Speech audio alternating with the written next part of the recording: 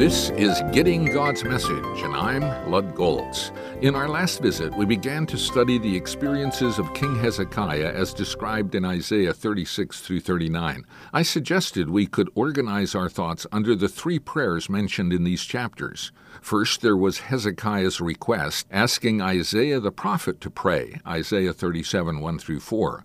Then you have the prayer Hezekiah offered in 37, 14 through 20. And finally, you have his prayer asking God to extend his life in 38, 2 through 3. Let's look at each of these prayers separately. When the Assyrian army was invading the land of Judah and approaching Jerusalem, a message was delivered by the commander of the army to the people of Jerusalem. When King Hezekiah heard this, he tore his clothes and put on sackcloth and went into the temple of the Lord.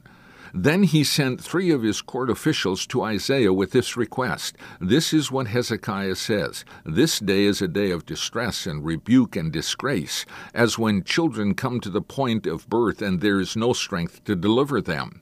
It may be that the Lord our God will hear the words of the field commander, whom his master, the king of Assyria, has sent to ridicule the living God, and that he will rebuke him for the words the Lord your God has heard. Therefore pray for the remnant that still survives." God responded by promising to divert the Assyrian king and his commander from carrying out their threat. Notice Hezekiah requested that the man of God, Isaiah, pray for them. God didn't rebuke him or ignore his concern. In fact, God gave an answer before Isaiah even prayed. If you'd like to review these studies, go to my website, gettinggodsmessage.org.